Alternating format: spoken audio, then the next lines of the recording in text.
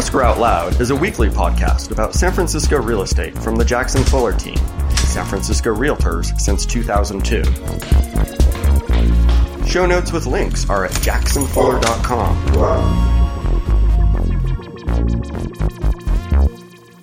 Hi, Britton. Hi, Matt. So a few weeks back, we did a podcast with the September market update, and what we thought was a very simple question turned out to not be. Yeah, no kidding. And in Matt Fuller style, I haven't been able to let it go. So our newsletter last week was a follow-on to this one, and we're just going to focus in on one specific number, which is how many homes are for sale in San Francisco. It is. You would think it would be so easy, or at least if you were going to have a bunch of numbers, they would be, clustered within closely. 5 to 10% of one another. Yes, right, maybe. But that's not what we found. We found there's a local SF blog. Their number has there being about 950 active properties, homes on the market here in San Francisco. And that's the low number. At the very high number was a report, an internal report from Realtor.com showing the median number of listings in San Francisco displayed on their site, active for sale during the same time, was 1,981 properties. That's a lot compared to 950. Almost double. It's more than double. Yeah, more than double. Thank you. Good job, Matt. Math is hard. Let's go shopping. And so, but in between those were, again, a lot of numbers. And so Zillow, for example, says we had how many? 1,150. Which is, close to that local SF blog, but, still that's more than 10% right there, yeah. Right? Like even those two, roughly 15, 20% off. So, and then Redfin comes in at, 1197. So let's say that's 1,200 for purposes of math is hard. And so 50 different between Zillow and Redfin, that does not make my head explode? Right, that's completely plausible. And then if we look at any of the statistical tools or directly in the San Francisco Multiple Listing Service and restrict our search to property types, residential, single family, condo, loft condos, stock co-op, TIC. That comes in at 1,243, roughly 1,250. So that's where our closest, or that's where this cluster is, which is between 1,150 with Zillow and 1,250 with the San Francisco MLS. But even that is, that's roughly 10% right there. Yeah. Between those. And that's before if we add in units, residential, not more than 4 units. If we add that in to the San Francisco MLS count, we come out at 1,440. Which, that's plausible. That's plausible. There's roughly 200 unit buildings on the market at any given time. I'd work with that hypothesis. That does not make me clutch my pearls. Oh, fortunate. We have access to a cool tool. It's just a tool called Find. It's provided to all of our Realtor member, San Francisco Association Realtor members as a member benefit. Almost all of us don't use it. Find has a really nice tool for aggregating listings in an area because it was built to do that. And there's a story there, but I won't bore you with a tangent. When we analyze this, when I go to find.com to ask this question and analyze it there, it comes back with a number of 1,661. And, we keep going up in these increments, right? We started at 950, we added 100, added another 50, another 50, another 200, another 250. And suddenly we're way off of where the lowest reported number of 950. And what's interesting is when you dig in, or when I dig into the Find tool to look at where they're coming from, number one, they've got a really good deduplicating tool, so I can account for the fact that properties listed in multiple MLSs are only counted once by Find. So we can eliminate that as being one of the possible sources. But where I think it comes from is MLSs in the state of California, where properties are listed for sale in San Francisco, but San Francisco is not their primary market. And if you're listening, I'm sure that makes absolutely 0 cents to you. So let me give you a very concrete example. Britton Jackson, would you go to the Palm Springs MLS to search for a home to buy in San Francisco, California? No. But if you do, you will find a couple properties listed. And that is the most extreme example, but there are, not thousands and not hundreds and hundreds, but it appears, I would say at least, 1 to 200 properties for sale, where the property is geographically for sale in San Francisco.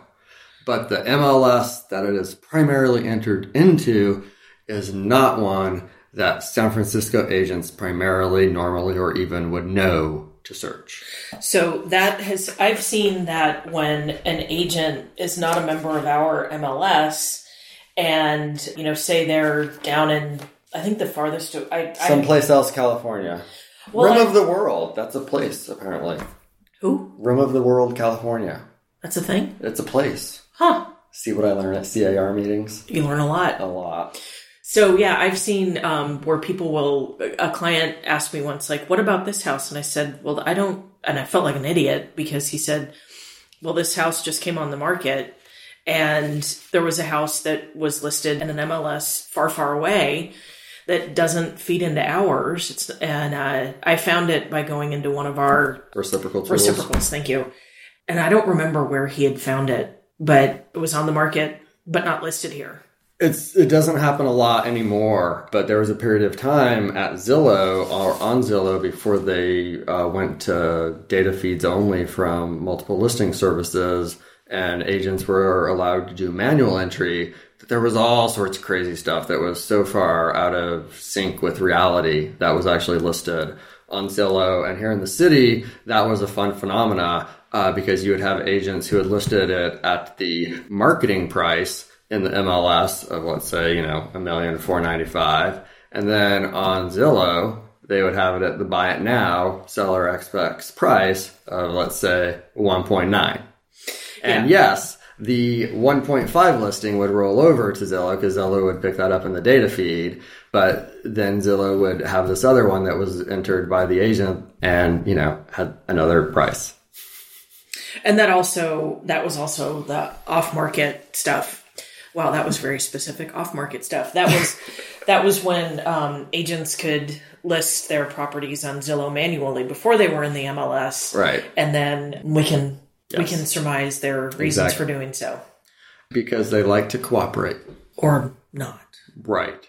So 950, 1,661, 1,981, 1,243, 1,197, 111.50. What's the number? There is no number.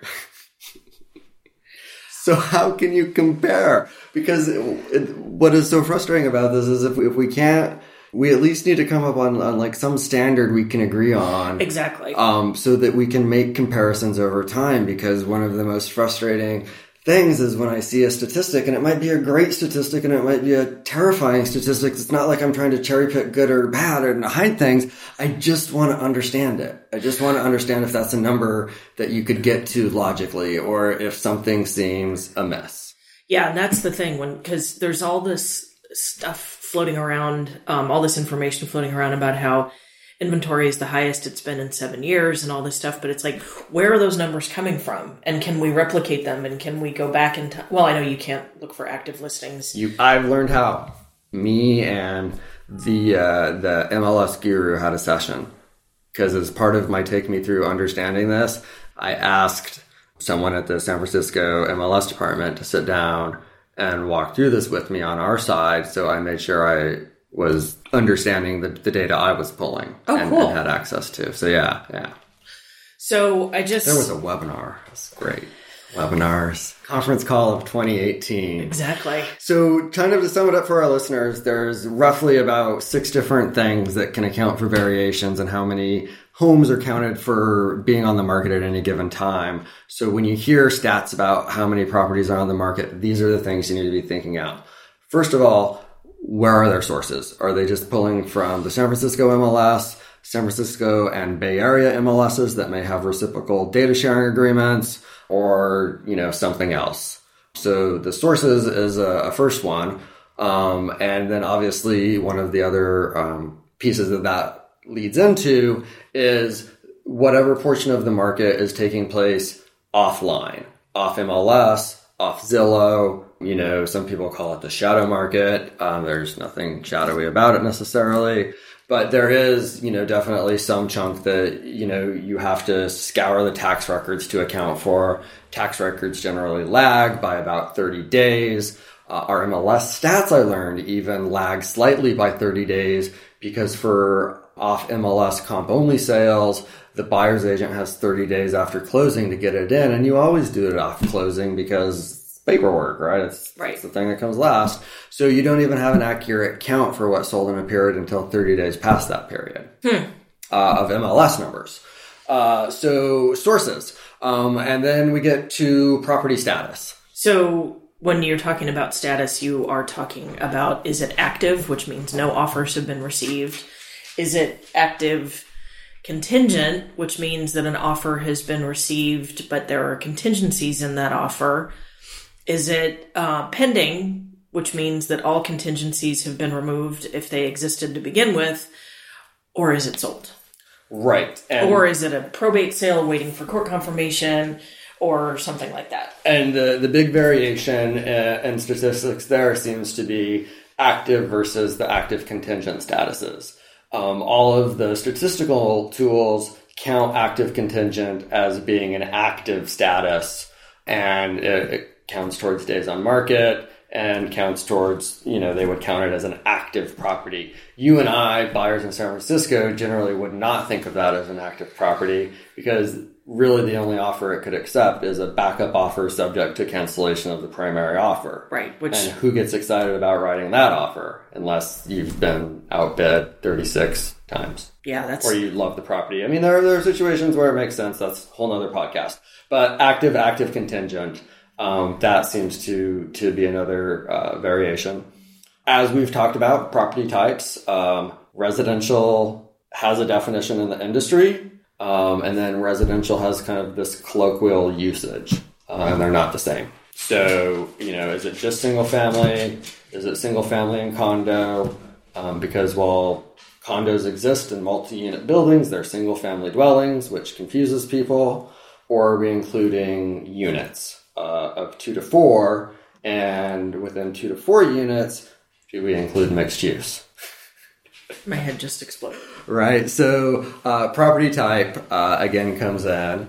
And some sites use statistical black magicry. Is magicry a word? No. I love it, though. Now it is. Now it is. So statistical smoothing, essentially. They'll use rolling averages. You don't see it so much with the number of active homes, but particularly around price. If people are using the actual average or a rolling average, which is taken by representing each month by using the forward and prior month and that month and averaging them out. So you get a smoother number, but it's a statistical invention, not the actual number. And then finally, in San Francisco, we have new construction, and some new construction is listed in our multiple listing service, but not all new construction is. I would say the vast majority is not. And right, most buildings have at least one listing represented in our MLS, but I know of no building that has all of the homes within that building ever listed in our MLS. Which when you have projects like Lumina with 600 homes, Infinity, One Rincon, the Harrison, 181 Fremont, so on and so forth, 1598 Bay, it adds up. It does. And so in those, and that even gets more complicated. Sorry, because at any of those offices, even if you call them and say, hey, how many homes do you have for sale? They will answer you with the number that they have, quote, released. Right. So that's what they want to actively sell you right now, but that doesn't represent the total inventory. And in most markets, if you take an offer to to a developer, and it's a good enough offer, they're going to sell you that unit. Yeah. Released or not. So, even coming up with that one is a shade of gray. So The long story short, it's hopeless.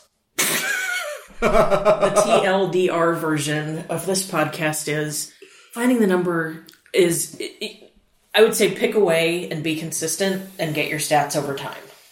I would plug some other episodes and say question that answer. There you go. Understand the statistic. Or give us a call and we'll help you. That too. That too. And no matter what, if you enjoyed this episode, please leave us an awesome 5-star review on your favorite platform and tell your friends all about it. Talk to you next time. Bye. Escrow Out Loud is a weekly podcast about San Francisco real estate from the Jackson Fuller team, San Francisco Realtors since 2002. Show notes with links are at jacksonfuller.com.